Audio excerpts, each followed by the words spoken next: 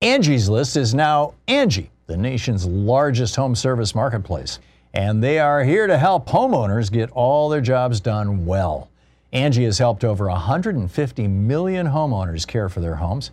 Whatever your home project, big or small, indoor or outdoor, come to Angie to connect with and hire skilled professionals to get the job done well. Have you had a leaky roof? We did, and it was a nightmare. But through Angie, we found an amazing roofer who specialized in flat roofs, and he fixed it right and quickly. Angie can help you find the best price for your project. Angie lets you request and compare quotes from multiple pros in just a few taps, or book services at an upfront price based on local data. Angie has cost guides that tell you what others have paid for similar projects, both nationally and in your area. Get started at Angie.com. That's A-N-G-I. Or download the app today. The app and website are both free to use. That's Angie.com. What makes a life a good one? Is it the adventure you have? Or the friends you find along the way? Maybe it's pursuing your passion while striving to protect, defend, and save what you believe in every single day. So, what makes a life a good one? In the Coast Guard, we think it's all of the above and more, but you'll have to find out for yourself. Visit gocoastguard.com to learn more.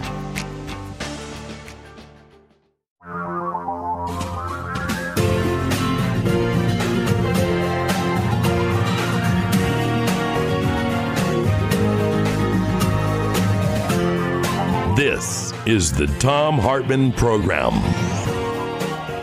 One of the big challenges that you have in a functioning democracy is getting people involved in it.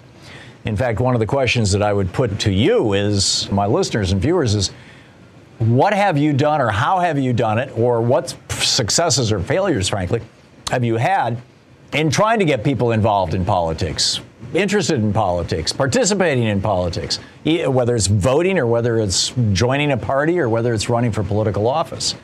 On the line with us right now is Sam Lawrence. He's a 19-year-old college student and a Democrat, and he's running for Ohio State Representative in the 47th District of Ohio.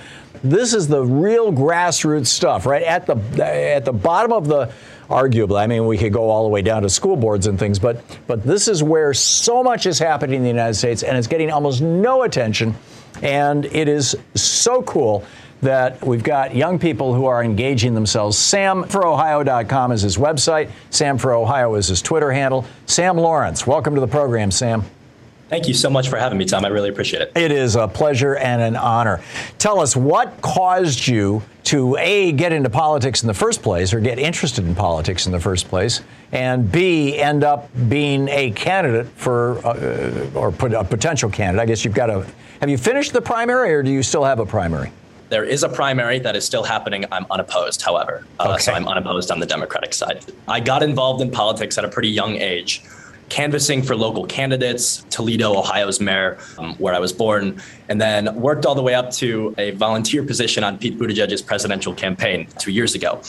I've always been someone who's watched the news and knew what was going on. However, I decided to really take that next step this year. And it is a question I get a lot. Why are you running as someone who at the start of the race was 18? I turned 19 2 weeks ago.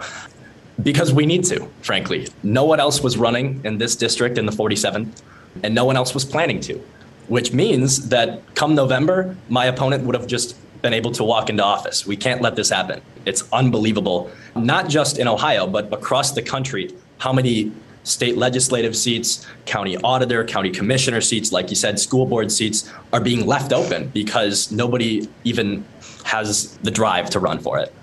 Oh, in a lot of cases, people don't even know that there is a seat that it would be fairly easy for them to either become a candidate for, or in some cases actually win.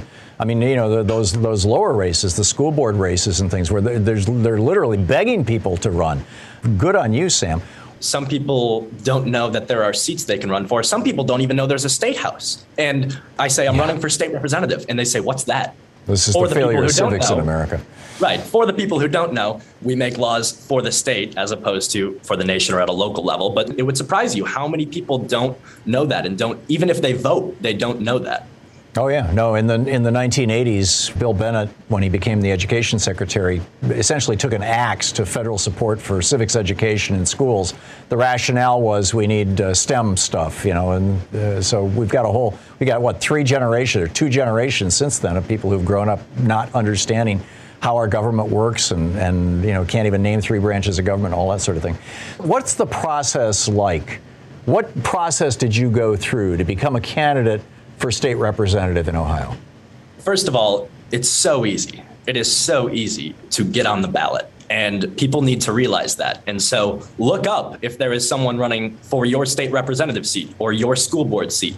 I got in contact with my county party and got in contact with the leadership, that's Butler County in Southwest Ohio, and basically waited it out. And then at the end of the day, it turned out no one was running. So essentially, I went to the Board of Elections, filed myself as a candidate. They gave you a bunch of lists that you have to get signatures for within the district, and got the signatures. They get verified and you're on the ballot. How many signatures did you have to get? It's weird because I got around 150. You need 50 in Ohio. Mm-hmm. And so a lot of them will get canceled out because they're deemed as not legitimate. But luckily, mine were verified. That is so very, very cool. I'm guessing, you're going up against a Republican, Sarah Carruthers. I'm guessing that she's going to have some money behind her now. These state races, these state representative and state Senate races are places where for decades now, the Koch machine, the Koch brothers and multiple other right-wing groups have actually poured a lot of money into these things. You're right that Sarah has a lot of money behind her, and I do want to get into that a little bit. If you didn't know, Tom, she signs her bills Sarah P. Carruthers. That P stands for Proctor, as in Procter & Gamble. She comes from immense wealth, and I've been told that she's willing to put $300,000 of her own money into this race if she needs to. Whoa. So what's your campaign strategy here, Sam? Our campaign strategy is that you can't buy elections, which Sarah is trying to do. Besides her own money, a news article recently came out that detailed how she had tried to push $300 million worth of legislation through the State House in 2020 in COVID relief funds for nursing homes. Then 2 weeks later, she received $52,000 in campaign contributions from 4 special interests in the nursing home industry. It's insane how many of these Republicans are openly corrupt. And then when you call them out on it, of course, it's the liberal media and the Democrats, the crazy socialists. Well, the Supreme Court legalized all this stuff, Sam. That's the challenge we're all facing here in America. Bribery is now legal. It's fully legal. At least in politics. It's illegal if you go into a hotel and you say to the hotel clerk, hey, if I slip you a 50, can you upgrade me to the $1,000 night suite? Right. You can go to jail for that. But if you slip a 50 to a politician and say, hey, why don't you advocate for, whatever, there's nothing. Actually, you've got to fill out some forms, I suppose, but that's about it. Yeah. Right. And, that's textbook pay to play. Here's the thing. I am very, very committed to running a positive campaign, and that's what I want to do. And I want to go out there and say, here's why I think I'm qualified for this position, and we'll get into that. And here's why I don't believe Sarah is, but also here's why Sarah hasn't been doing good things for the district. She recently voted yes on both House Bill 99, which passed the Ohio State House, and don't get lost when I say 99. That bill arms teachers. It lowers the training required to arm teachers in our schools. Whoa. Then she voted for the Save Women's Sports Act. I bet you can guess what that one does. It's an anti-trans law. It's disgusting. And let me read you a few provisions from the bill. It could require an internal exam if any authority brings an athlete's gender into question. An internal exam? The bill could require an exam of her internal and external reproductive anatomy, her normal endogenously produced levels of testosterone, and an analysis of her genetic makeup. Wow. The Republicans have no respect for our bodies. These are the people who for years and years have said, get your government hands off me. And now, oh my God. Yeah, I get it.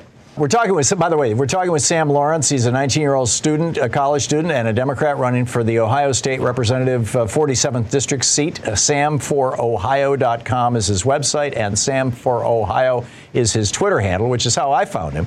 And I encourage you to follow him on Twitter. Sam, is there more you want to add about what qualifies you to be a state representative in Ohio? I do. And I think that's important, not just saying, like many Republicans do and like my opponent is doing, this person isn't qualified and leaving it there. I think the key is that young people have different experience, not no experience. We're fed up. We're fed up with the gun violence. It's insane. I come from the generation that's had to deal with these school shootings. I've had to watch as people my age and younger than me are gunned down in our schools. And then I have to watch as the Republican politicians, most of whom have never had to deal with this issue, are making laws on it. And frankly, blaming it on mental health. The United States has a mental health problem, but that's not what sets us apart from other countries. It's the guns. Right. And so to answer your question, sorry, I went on a bit of a tangent there, but to answer your question, I think what qualifies me is that I have different experience. Frankly, Sarah worked as a press assistant for a few years. And as I said, she comes from immense wealth. She's a philanthropist. Her family's given away money in Hamilton for years and years. And for that, I'm grateful. However, that doesn't qualify her to legislate. I've worked on 4 campaigns. I have had multiple internships, as well as the fact that I think bringing a new perspective into the State House is a good thing. I think that if you would say, let's put 99 18-year-olds, that's how many seats there are, let's put 99 18-year-olds in the Ohio State House, you might be a little wary. However, our youngest representative is in the district over from mine. His name is Thomas Hall, and I can tell you that he is not representing young people as he says he is. I would point out that Sherrod Brown, the senator from your state, and a solid progressive and a person I know personally, first achieved elective office at the age of 22, if I'm remembering correctly. You are correct. And Sherrod is my favorite senator. I love Sherrod. And I think that goes to show that if you are really motivated and really want to make this positive change, then you can go for anything. Yeah, and you have done it. SamForOhio.com is the website. Sam Lawrence is the candidate. Sam for Ohio on Twitter as well. Sam, keep it up. Good luck. I want to share this amazing story with you from Politico. Some great reporting by Heidi Przybyla. Video recordings of Republican Party operatives meeting with grassroots activists, she writes over at Politico, to target and potentially overturn votes in Democratic precincts.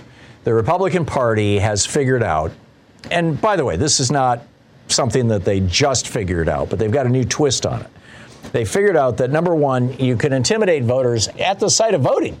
And number two, and that's the part that's been around forever. This goes back to the 1960s.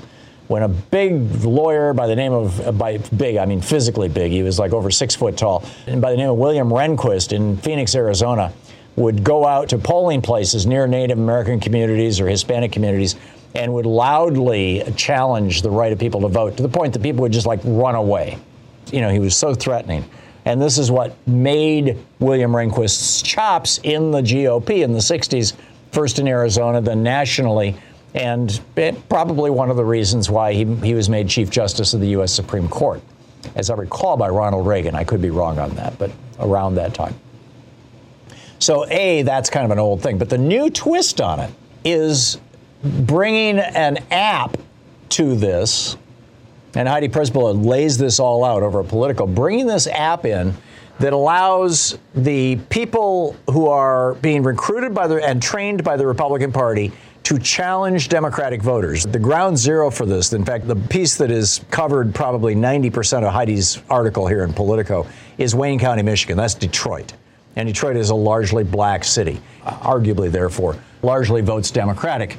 And so, therefore, the Republicans are saying, okay, here's our training ground. Here's our testing ground. We will try this out. We're going to send a whole bunch of white election workers who have an app that gives them instant, real-time chat communication with lawyers and with district attorneys. So they will go into the polling place and they'll say to somebody, you don't look like you live here. Prove to me that you live here. Well, here's my driver's license. I'm not sure that's not phony. I'm going to call the district attorney right now, or I'm going to call a lawyer. So they call them. The lawyer says, okay, well, if you have any doubts, then, we're going to let me talk to the poll people, and we're going to prevent this person from voting, or we're going to flag their vote for special inspection. And if they can get enough of these, they might be able to get a local prosecutor or a local judge to say, we're just going to take all the votes from that particular precinct because it seems like there's so many dicey votes here. We're going to put all those off to the side for the moment until we can figure this out. And in the meantime, the election goes on, right? This is amazing.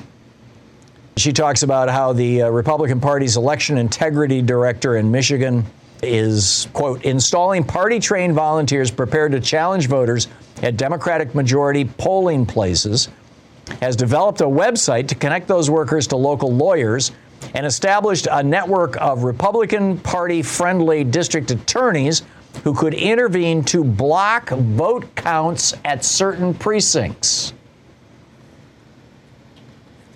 They had one of these workshops, and one of these guys said, we're building an army.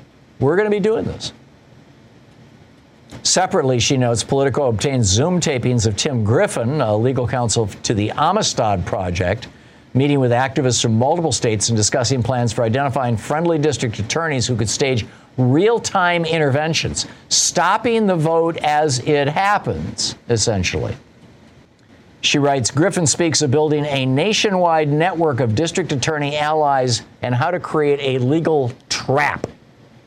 Nick Penniman, Heidi Pressbuller writes, founder and CEO of Issue One, an election watchdog group, says, quote, it looks like now the Trump forces are going directly after the legal system itself, and that should concern everyone. The theory is that they can, quote, initiate a legal conflict at the polling place that disrupts voting and then use that voting disruption as a vehicle for rejecting the vote counts from that precinct. She also notes that neither the DNC nor the Michigan State Democratic Party train poll workers. This has always been something that, the political party said we should leave this to the election officials. But now the Republican Party is basically teaching poll workers how to scam the system. Pressbuller writes over at Politico, installing party loyalists on the board of canvassers, which is responsible for certifying the election, also appears to be part of the Republican strategy. In Wayne County, which includes Detroit, Republicans nominated to their board a man who said he would not have certified the 2020 election. Brilliant, right?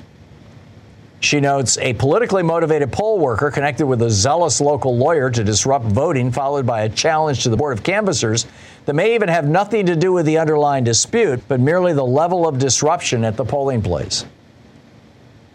She says that these recordings that they've got over at Politico.com, she said these are among the first windows into what former Trump strategist Steve Bannon calls the precinct strategy. It's designed to create enough disputes to justify intervention by Republican-controlled state legislatures who declined to take such steps in 2020. This is not for this election. I mean, they're going to do a dry run this election, get everybody in place, learn how everything works.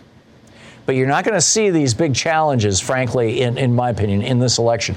This is all preparing for 2024. Because what they want to do is create enough chaos that the election gets thrown to the state legislatures. The state legislatures, keep in mind, the governor doesn't even have a say in the Electoral College. Under the Electoral Count Act of 1886, I think it is, and the 12th Amendment to the Constitution, what happens is if the electoral vote in a state, this is the vote for president, if the electoral vote is in dispute, the state legislature decides what that electoral vote should be. And then the delegation, the state delegation, the House of Representatives votes that, puts that forward as the electors for the states. This is what Donald Trump tried to do. This was the John Eastman strategy for 2020, but no state would go along with it. Now they're preparing for it. They're actively preparing to steal the 2024 election at the Electoral College for the White House. One of these election integrity people says, come election day, you create massive failure of certification. The real hope is that you can throw the choosing of electors into the state legislatures. The effort has been underway for months, and Republican officials are planning to use the August 2nd primary elections in Detroit as their dry run. This should freak out everybody. All righty. Picking up your phone calls here. Mark in Portland. Hey, Mark, thanks for listening to SiriusXM. What's up? I have an idea that would help possibly move some minds in the Midwest and the South, some of the red states.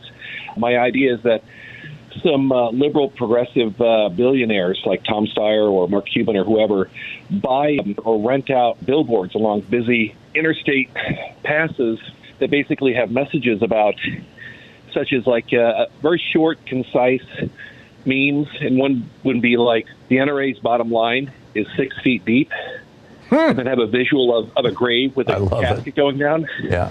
And the other one would be that Republicans' idea of quote unquote common ground is a cemetery. Wow. And just have flowers and graves. Passive memes like that on people waiting in traffic, seeing these billboards, that might ultimately influence people in the elections. I mean, it's worth a shot. And I think if you've got $1 billion and you're really about wanting a democratic society that works for and for the people, I'm with you. Say that would be. And billboards are inexpensive, compared to most other forms of advertising, and they can be very, very effective. I think that's a great idea, Mark. I'm totally with you.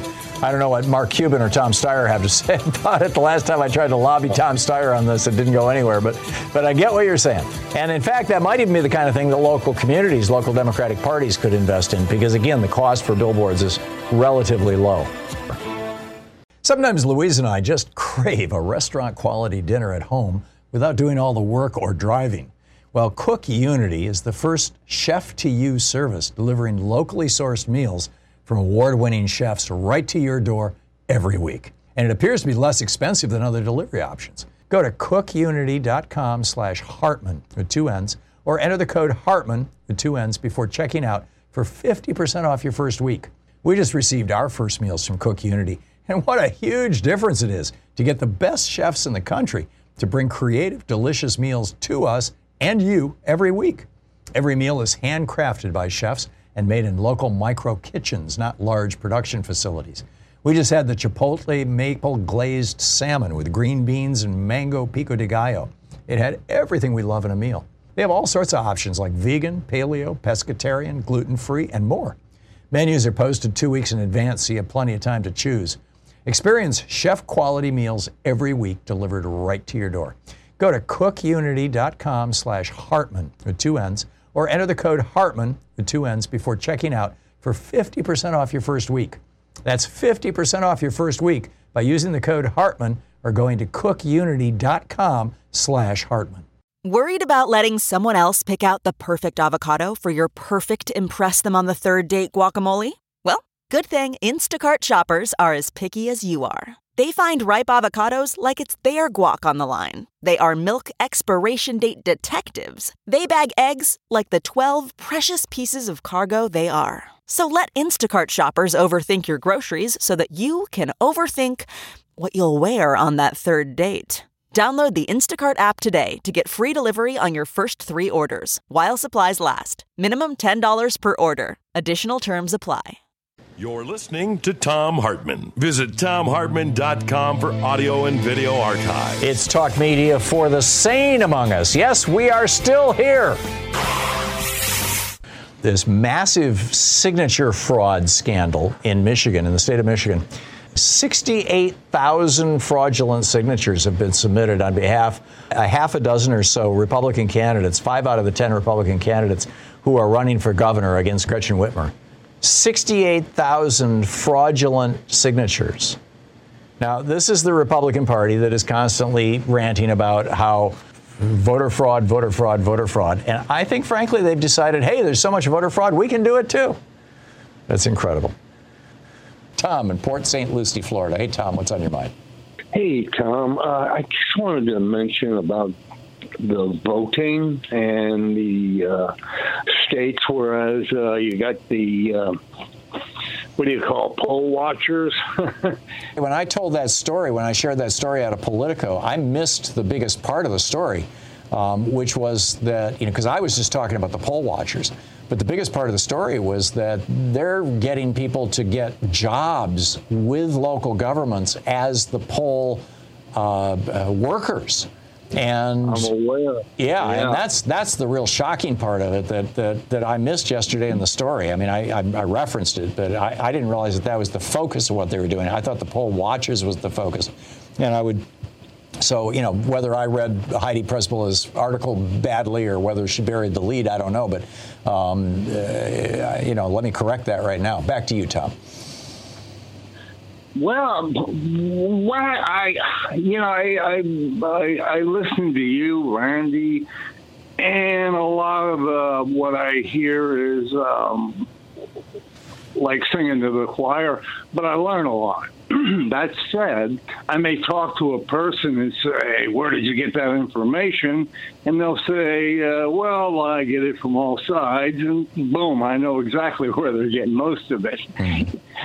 And I don't know many democratical-minded people that carry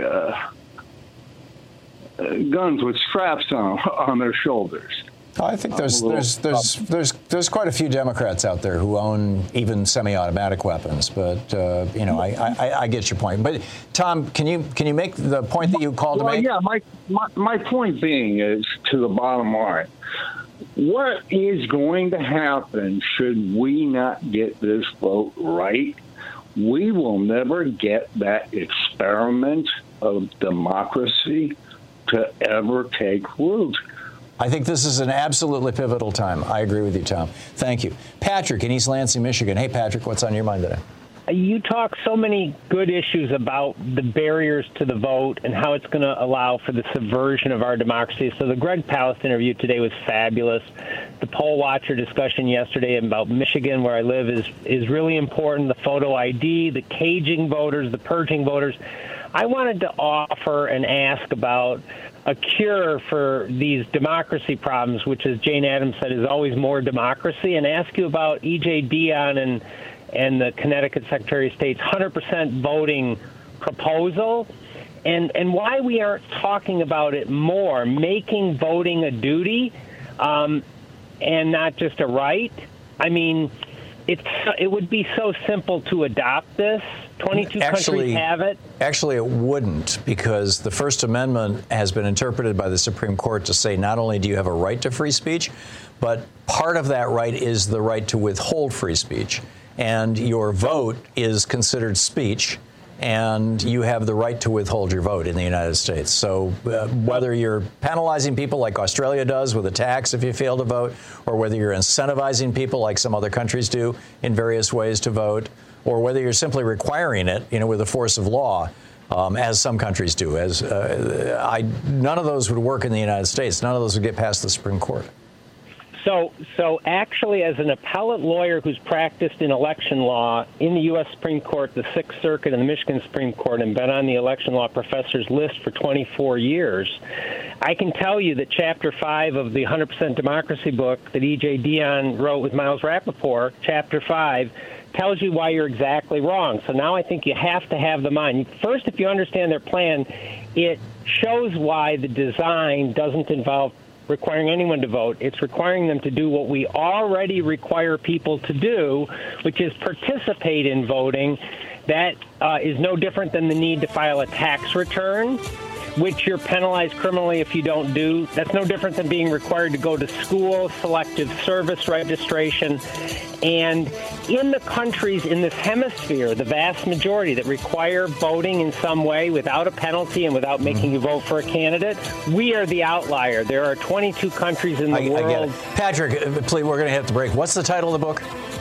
It's called 100% Democracy, and it is the solution. I really hope you host them on this topic. Got it. Thank you, Patrick.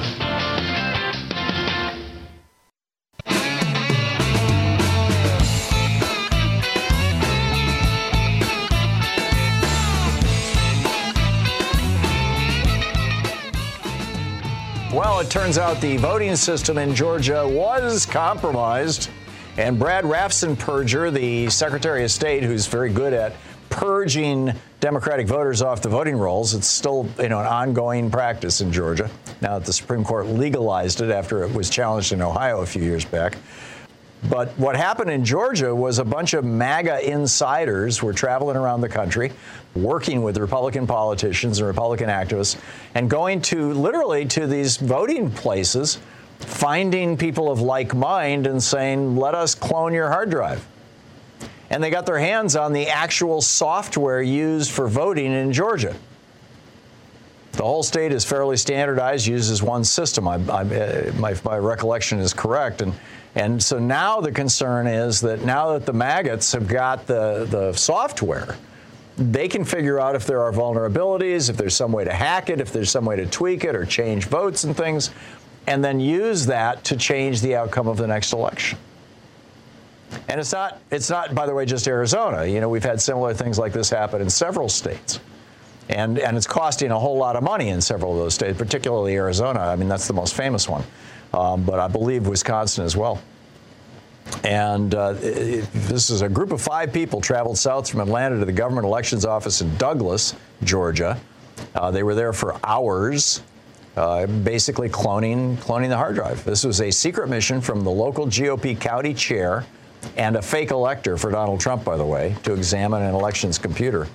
Coffee County is another county where they tried to do this, or they did this, succeeded in doing this. In Coffee County now, this is reading from this piece on dailycoast.com. Coffee County has deleted all emails of their election officials from that period and improperly gave Secretary Raffensperger's office all of their 2020 electronic election records, wiping the county clean of the evidence of what happened. The concern now, as I said, is that they have a copy of the software. And so Trump apparently is right. The Georgia voting system was hacked. It's just that it was hacked after the election by his goon squad so that they could get ready for the next election. Breathtaking. Dave in Federal Way, Washington. Hey, Dave, what's up? Hey, not too much, Tom. First, I just want to make a quick point. Look, I've got nothing against Trump voters, and I've got absolutely nothing against Donald Trump himself. They suffer from enantiodromia. Or you can't really say suffer. What is enantiodromia? Enantiodromia? Well, the best example, I mean, there's tons of examples, but the best example, if you're a Star Trek fan, there's an episode where this little kid is trapped, and he's in a ship that's burning, and Data, the android, the little kid's family abandoned him because he's going to die. But Data pulls him out of the fire and pulls the big heavy thing off of him. Well, that trauma causes the kid to believe he's an android. He starts acting out as an android. And basically, this is what's happening with Trump. So is this a real psychological illness, Dave, or is this something that you just made up from watching Star Trek? No, it's real. Actually, where people think that they're androids. Well, I'll give you a better example since you're a history buff. Because I know you know this. You know, settlers in America. A lot of times the resupply ships didn't come, and then they got assimilated in the Native American civilizations. And even back then, when they were recovered by Europeans, they weren't as brutal as Europeans were. They weren't hard on those people. Because they understood it was they had to survive. It was a big problem back in the throughout the 1600s and in the early 1700s. In fact, it was even a problem as late as the late 1700s. Was the so-called white Indians, the white people who would flee what we call civilization and go live with Indians, and then they didn't want to come back. I mean, But is that what you call it? No. My point is I have nothing against Trump voters, but I want people to understand there's a 5-alarm fire in the corridors of power in Beijing, right? And I'll tell you why. Beijing has been sending sorties against Australian and Canadian observation planes. Yesterday I was talking with my friend Richard, who lives in Australia. And he was telling me how they not just sending sorties, that there was an Australian plane, a spy plane, and which was in its own waters, in illegal territory, and a Chinese jet came by and blew the metallic, the aluminum chaff that they blow out to screw up radar. Blew that in front of this Australian spy plane so that it got sucked into their engines. And, they had to make an emergency landing. I mean, this is more than just sending a sortie. This is actually, nearly engaging in combat. I mean, it's dangerous stuff. The Australians are quite freaked out about this. Well, they're doing direct confrontation on the behalf of North Korea. They've never done that before. North Korea is a mess, but this little country called Ukraine has really caused a panic. You cannot look at how calm Beijing's being. That's fake. The sophistication of Vladimir Putin's fake. They absolutely need Donald Trump now, because what's happened is North Korea. All right, I was there in Korea during the Chonan sinking. What they did was completely backwards. I thought, is Pyongyang committing suicide here? I mean, we're gonna destroy them, right? a very jingoistic. Park Geun-hye was elected to South Korea, right? Mm-hmm. Her father was an American boxer dictator of South Korea. But anyways, she was very jingoistic. She was very bellicose, right? But she was also corrupt. Does that sound familiar? Does it sound a little bit like Donald Trump? Yeah. And what that does is it causes the core principle. South Korea is part of North Korea. Taiwan is part of China. Ukraine is part of Russia. What it does is that bellicosity, it solidifies that, right? And it unifies the people. So I think now, Trump was with them on all of those things. Yes, but Trump is not a Yuri. Okay, he's too dumb. He is an inadvertent, very, very valuable tool. No, they're waiting for Ron DeSantis. And if I'm hurting Trump voters' feelings, they should give DeSantis, because DeSantis is a wild card. Trump is a known element. I think they're going to do a high-risk operation to try to get Trump in there, because it doesn't matter at this point. Yikes. Well, time will tell, Dave. Thanks a lot for the call. Deborah in Torrance, California. Hey, Deborah, you wanted to weigh in on whether people should be paid to gather signatures? Very quickly, a couple of experiences that I had during the last major election and one that's going on all the time. During the last election, I go to the local junior college, and there were a lot of signature gatherers out there, and they were talking about a lot of different things on the ballot initiatives.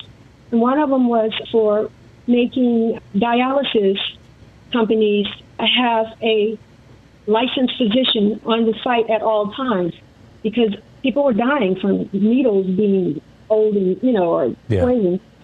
And dialysis gone wrong. Okay. Yes. Yeah. What you read at the first page was very, very different at the last page. That last page substituted doctors just for a practical nurse or something like that. Right. And then a few weeks ago, there were two guys standing in front of the building that I was going into, and they were asking for signatures, saying that it was something to do with making banking more responsible. And actually, it was. If you go to the last page, which I did, I read the first page. The last page was talking about. And when I pointed that out, they got very upset with me. The last page was what? You faded out there for a moment, Deborah. Wanted to bring in gambling casinos from out of state. Oh, so they're walking up to you saying, sign this thing to make banking more responsible. You sign it, and you just signed a petition to bring casinos in. You have to read at least the first and last pages. Don't take anybody's word for what it is they're asking you to sign. Yeah, one of the, I don't recall what state we were living in at the time. It was either New Hampshire or Georgia, but there was a huge scandal where they had paid signature gatherers who were, actually it might have even been here in Oregon, now that I think about it, back when I was doing a local show, where the top page was a petition to legalize marijuana. And the second page, which dropped about an inch below the top page on the clipboard. So the signature line was on the second page, and they were asking you to sign the second page, but you didn't see the second page. And the second page was, some right-wing crank thing. And they were just going around getting people to sign those things. In fact, Sean, we did a show on this when we were doing the local show here. We had, anyhow, back to you, Deborah. You might do that again, because it's not going to go away. If people are looking to get, I'm not saying that they know what they're doing when they're getting these signatures, because to them it's a job. Right. But to other people, the idea is to bring back as many signatures as possible. And I can't help but think they get coached on what to say. Oh, of course. It's just like the guys who go door to door selling magazine subscriptions. Exactly. And they don't bother to read any of it themselves, because if you ask them, they can't really tell you what's on there. Right. And if you're on a college campus and a lot of people are, on the way to their classes in between, and, they want to do something good, that they feel is good, and they're being lied to, but they don't know that. Oh, I just remembered here in Oregon, the one where people thought they were signing to legalize marijuana, what they were doing was changing their voter registration to Republican. That was what they were doing. Remember that, Sean? That was nuts. Anyhow, Deborah, thank you so much for the call. It is problematic.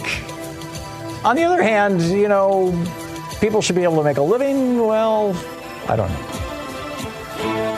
You're listening to the Thom Hartmann Program. Call 202-808-9925. Maybe the key is not banning it, but regulating it. I mean, again, going back to the idea that regulated capitalism can be functional rather than dysfunctional. Quick math. The less your business spends on operations, on multiple systems, on delivering your product or service, the more margin you have and the more money you keep. With higher expenses on materials, employees, distribution, and borrowing, everything costs more. NetSuite is the #1 cloud financial system, bringing accounting, financial management, inventory, HR, all into one platform and one source of truth. With NetSuite, you reduce IT costs because NetSuite lives in the cloud with no hardware required. It's accessible from anywhere. You cut the cost of maintaining multiple systems because you've got one unified business management suite. You improve efficiency by bringing all your major business processes into one platform, slashing manual tasks and errors. Over 37,000 companies have already made the move. So do the math. See how you'll profit with NetSuite. By popular demand, NetSuite has extended its one-of-a-kind flexible financing program for a few more weeks. Head to netsuite.com/Hartman with 2 N's. netsuite.com/Hartman. That's netsuite.com/Hartman. Man, that sunset is gorgeous. Grill, patio, sunset. Hard to get better than that. Unless you're browsing Carvana's inventory while you soak it all in. Oh, burger time. So sit back, get comfortable. Carvana's got thousands of cars under $20,000 just waiting for you. I could stay here forever. Carvana, where car buying meets comfort, meets convenience. Download the app or visit Carvana.com today.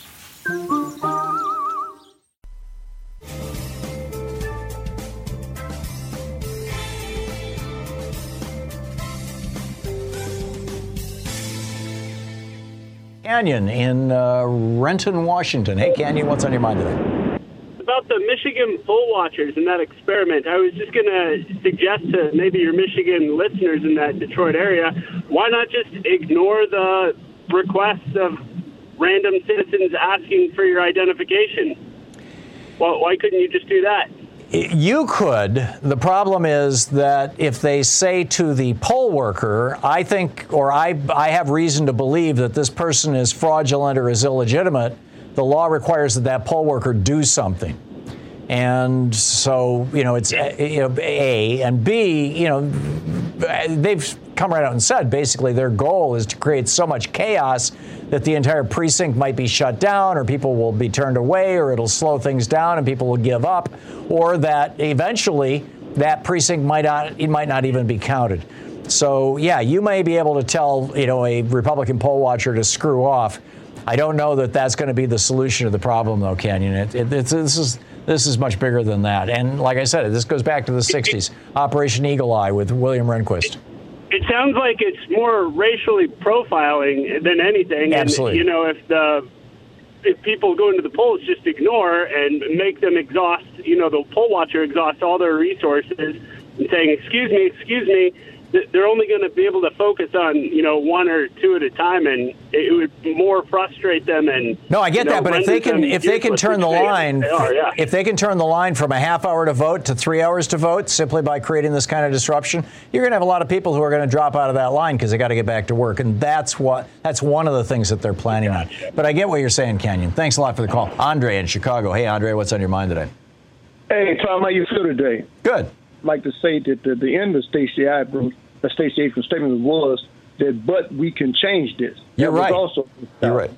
That part was also left out. Yep. But if I was Stacey, I would have told Perdue, I'll go back to where I came from if you come back to where you left from, which was a party without Donald Trump. That's what he left from. Yeah. They didn't have Trump. And then about this, I want to know, Tom, how you feel about these Republicans beating up on Joe Biden about this baby formula stuff, but when he does get involved in safety, then they say he's a socialist. He's socialism. How do you separate the two? They always on him about do this, do that for people, do this, and it shouldn't happen. But yet he gets involved and does something. Then we call it socialism. Yeah, the Republicans, Andre, have become so detached from reality, from facts. It's time to just start ignoring when they start screaming socialist, communist, and all this kind of BS, because that's what it is. It's BS. There's no honest intent there. There's no real genuine attempt to advocate a policy position or or take a perspective that maybe we've got a better way of doing things, or we've got a better idea. They don't even bother with that anymore. They just call names and do basically racist dog whistles. I mean, this has become the foundation of the modern Republican Party, which is why I'm saying it is the reinvention of the old Confederacy. So I'm not taking it seriously, Andre. I'm just not. Keno in Lakeland, Florida. Hey, Keno, what's on your mind today? Hello, Tom. Hey. Praise be for the mother force and good women in politics. We got to promote good women in politics. I'm with you. I've got good news, Tom. Okay. It appears there's strong indication the White House has been monitoring your program for good ideas, because 3 months ago I made a suggestion that they send Kamala to Germany, and they did about 3 weeks later. And so I wrote her a letter about 2 weeks ago asking her if she'd be on. The media didn't give her any coverage when she met with the Green Party foreign minister of Germany. And so I wrote her a letter. Now, if the post office in Washington, D.C. is not manipulated by a Republican goon squad, I think some letters don't get through, but that's another story. But I made that suggestion on your program, and it happened 3 weeks later, and I asked Kamala Harris to try to be on your program and talk about when she met Woman Power, the Green Party, so that she can talk about her meeting with Annalena, and she can state goals for the Democratic Green Party coalition in the 2022 election. Now, what do you think, Tom? Was it okay to ask her to try to be on your program and talk about that? Oh, of course, Keno. I doubt it'll happen, but you never know. You never know, and my guess is it was more great minds think alike, your mind and Kamala Harris, than that somebody was listening to our show. But Tom, let me say, people listen to your program for all the good. You're open-minded, and people call in with good ideas. You have good ideas, so you're a source of good ideas. Be aware of it. Now, also, the dark forces are watching you, so be aware of that. I know. Keno, thank you. Thank you for the call, and thank you for your kind words. QAnon believers are flocking to Dallas, Texas, after once again being promised they'll be treated to an appearance by the late President John F. Kennedy, who would be 105 years old today if he hadn't been assassinated in 1963. Vice News reports that QAnon influencer Michael -48 Protzman has told his followers that JFK is headed to Dallas, despite the fact that his similar prediction of JFK's return last November never came true. It's amazing. There's no official count of how many people are coming, but apparently there's a large number of them. They're all heading back. John in Westchester, New York. John, you are on the air. What's on your mind? I'm talking about the narrative, the Republican narrative. I mean, I listen to right-leaning radio all morning, and I tune you in on noon.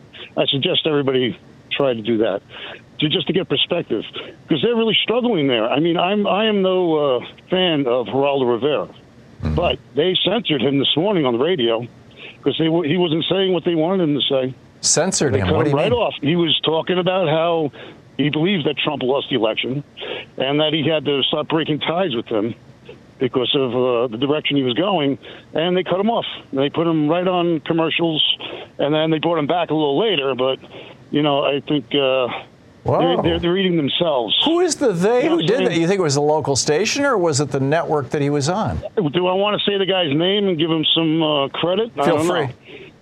I don't want to, but Brian Kilmeade, I listened to him in the morning. Oh, so Geraldo was on Brian's show?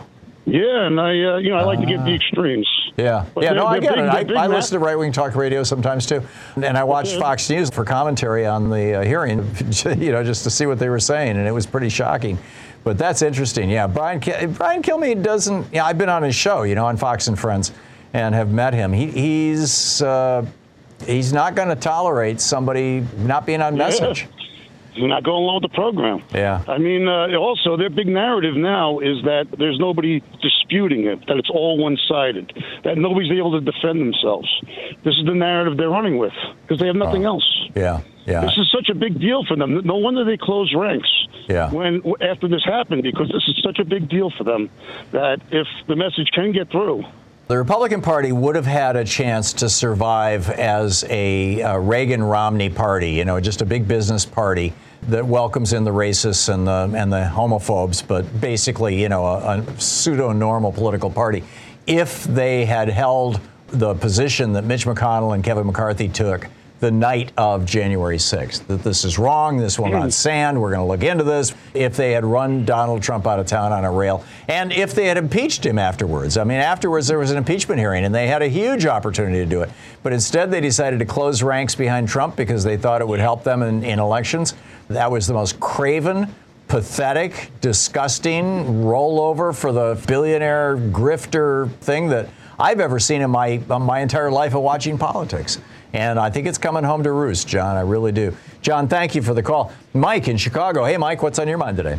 The issue with Brett Kavanaugh and disposal, like the murderer and stuff like that. I'm curious as to why the Republicans did nothing when there was someone who actually shot a judge's son who had Sotomayor's name on a list of other people. Yep. Well, they didn't do anything because she's a progressive. Yeah. I mean, you know, if it had been Brett Kavanaugh's name on that list, they would have gone, it would have been hysteria in D.C. Yeah, it's just the hypocrisy of them, you know. I'm just curious. I mean, because the article I read said that he had a dossier. So I'm curious as what kind of information he had and where he got it from. Yeah, I don't know. I don't know the answer to that question. But, Mike, a good one. Thank you very much for that. Massive signature fraud scandal in Michigan. This is amazing. The 68,000 forged signatures were submitted on behalf of Republican candidates for the governor of Michigan. 68,000. The State Bureau of Elections, they're recommending that 5 out of the 10 Republican candidates on the ballot in the Michigan primary, be removed from the ballot. And this is what happens when you've got a political party that thinks that you just buy everything.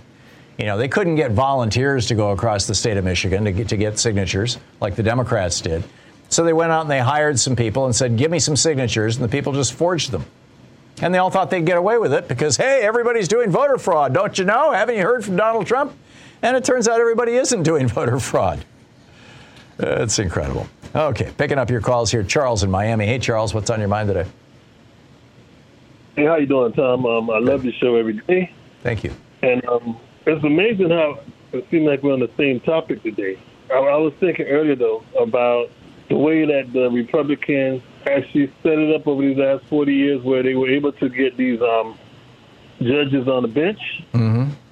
I told you before, I don't think it's patriotic. I don't think it's democratic at all that we have a lopsided Supreme Court at this time. Yeah. So I think Biden should put more judges on the bench. But my thing is this. If we want to win the next election coming up, and if we want to diffuse or have a checkmate to this court, I said this before Biden became president, we have to create jobs. Now, of course, they did stop us with Build Back Better, but I think what we need to do, and this will also stop with the domestic violence, because when people have work, when people can build on their finances and take care of their bills, take care of home, it's a whole different atmosphere. Well, we got an unemployment rate, Charles, right now of 3.5%. I mean, that's in the neighborhood of zero unemployment. I understand that, but what I'm trying to say is if we can build, I mean, and I'm looking towards the future as far as if we do have a recession, then who would be the next? And at that point, if you do have a recession in mind, we know corporations and most businesses are going to draw back on the hiring. So who is the last guarantor of jobs? And I think that's the government. We've had that example with the New Deal. Yeah. And what I'm trying to say is this. We need to take what the Republicans are willing to give to us right now and just roll with it. And then what are the Republicans willing to give to us right now? You mean whatever Joe Manchin will sign off on, basically? Exactly. Basically, yes. Okay. With Build Back Better. Whatever we can cherry pick out of that. We have to have legislative wins. We have to put people back to work. We have to make people feel better about the direction we're going in. And most importantly, we need to campaign. And if I was Joe Biden at that point, I would stomp everywhere when these Republicans that voted on these new bills and say, you have something, but it's not enough. Right. I mean, that would be my slogan. We did it. with the Republicans, but you know as well as I do, it's not enough. Yeah. We need to hire these progressives. We need to put them in place, and we can give you more. And it's just that simple. Yeah, no, I think your point is very well taken, Charles. Spot on. Manuel in Merced, California. What's on your mind today? Well, getting back to that topic about China. About the South and the Confederacy nation. Yeah. Wouldn't it seem that if they were to do that China primarily would maybe financially support them? They could rely on some kind of somebody to prop them up for a while. I know that during the Civil War, the United States imposed a blockade. Well, the MAGA movement has made kind of a deal with the Russians. I mean, they're pro-Putin now. Yeah, exactly. And so, I mean, the concern about them being able to sustain themselves, they would probably have to rely on outside forces like that for an undetermined amount of time. And that would impose probably chaos for the United States because it would be an enemy right in our midst. Yeah. Well, I think that's what we've had now for 6 years. I really think that Donald Trump was an agent of Vladimir Putin and the Russian oligarchs. I think they owned him as a result of his last bankruptcies in the 90s. But, time will tell. Manuel, thank you very much for the call. Tom Hartman Program, the place where despair is not an option. Okay, picture this. It's Friday afternoon when a thought hits you. I can spend another weekend doing the same old whatever, or I can hop into my all-new Hyundai Santa Fe and hit the road. With available H-Track all-wheel drive and 3-row seating, my whole family can head deep into the wild. Conquer the weekend in the all-new Hyundai Santa Fe. Visit HyundaiUSA.com or call 562-314-4603 for more details. Hyundai, there's joy in every journey. Dave in Jackson, Wyoming. Hey, Dave, thanks for watching us on YouTube. What's on your mind today? Taiwan's bristling with anti-ship missiles. China couldn't even get close to it. I mean, we got satellites. If they even tried to organize an invasion, it would be known. I mean, people need to just chill out about an invasion of Taiwan. It's not going to happen. It can't happen. Well, this is why I think that the invasion, as it were, of Taiwan is going to be political first. They're going to do everything they can, and I know they have been. They did in the last presidential election, everything they can to destroy the political infrastructure of Taiwan, soften the country up, just like the Russians did with us in 2016. What do you think about that? That's the only way, but not an invasion. It'd have to be a destruction of their political structure. Right. Because they're not going to be able to do it militarily. They know that. I mean, people need to understand World War II is in the past. Ships are floating coffins, planes are flying coffins, tanks are rolling coffins. Because missiles have changed the game, but people need to understand that game has been changed because we keep thinking in World War II terms. There's no possible way they could invade Taiwan militarily. Yeah. Do you have any expertise in this, Dave, or is this your opinion? This is just my opinion. I mean, it's common sense. Look at Ukraine right now. What good are tanks right now? Well, as more and more American weaponry and European weaponry is showing up in Ukraine, the tide of the war, I think, is going to turn. But Ukraine was a land invasion, which is very different from what would happen in Taiwan. I'm inclined to agree with you, Dave, although I'm no expert. I've been to Taiwan a few times. I used to do business in Taiwan, but I don't know the military aspects of it as well as, frankly, I should. Dave, thanks for the call. We'll see. Time will tell.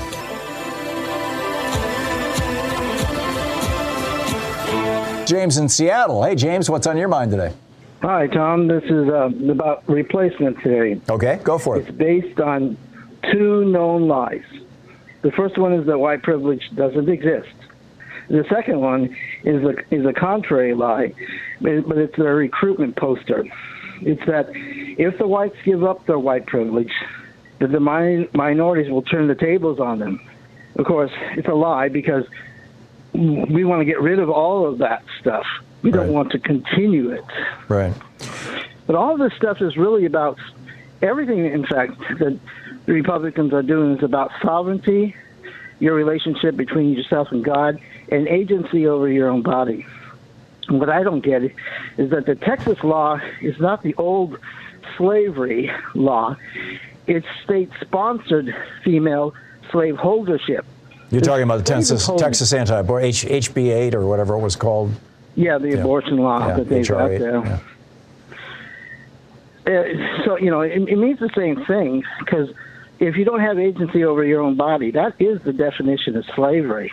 Or it's one of them, But that's still against the 13th, 14th, or 15th Amendment, because you can't you can't be put into slavery in the United States legally unless you have broken a law and you're in the court and you got the court takes away your freedom. Yeah. So they're in rebellion. Yeah, it's an interesting point, James. I don't.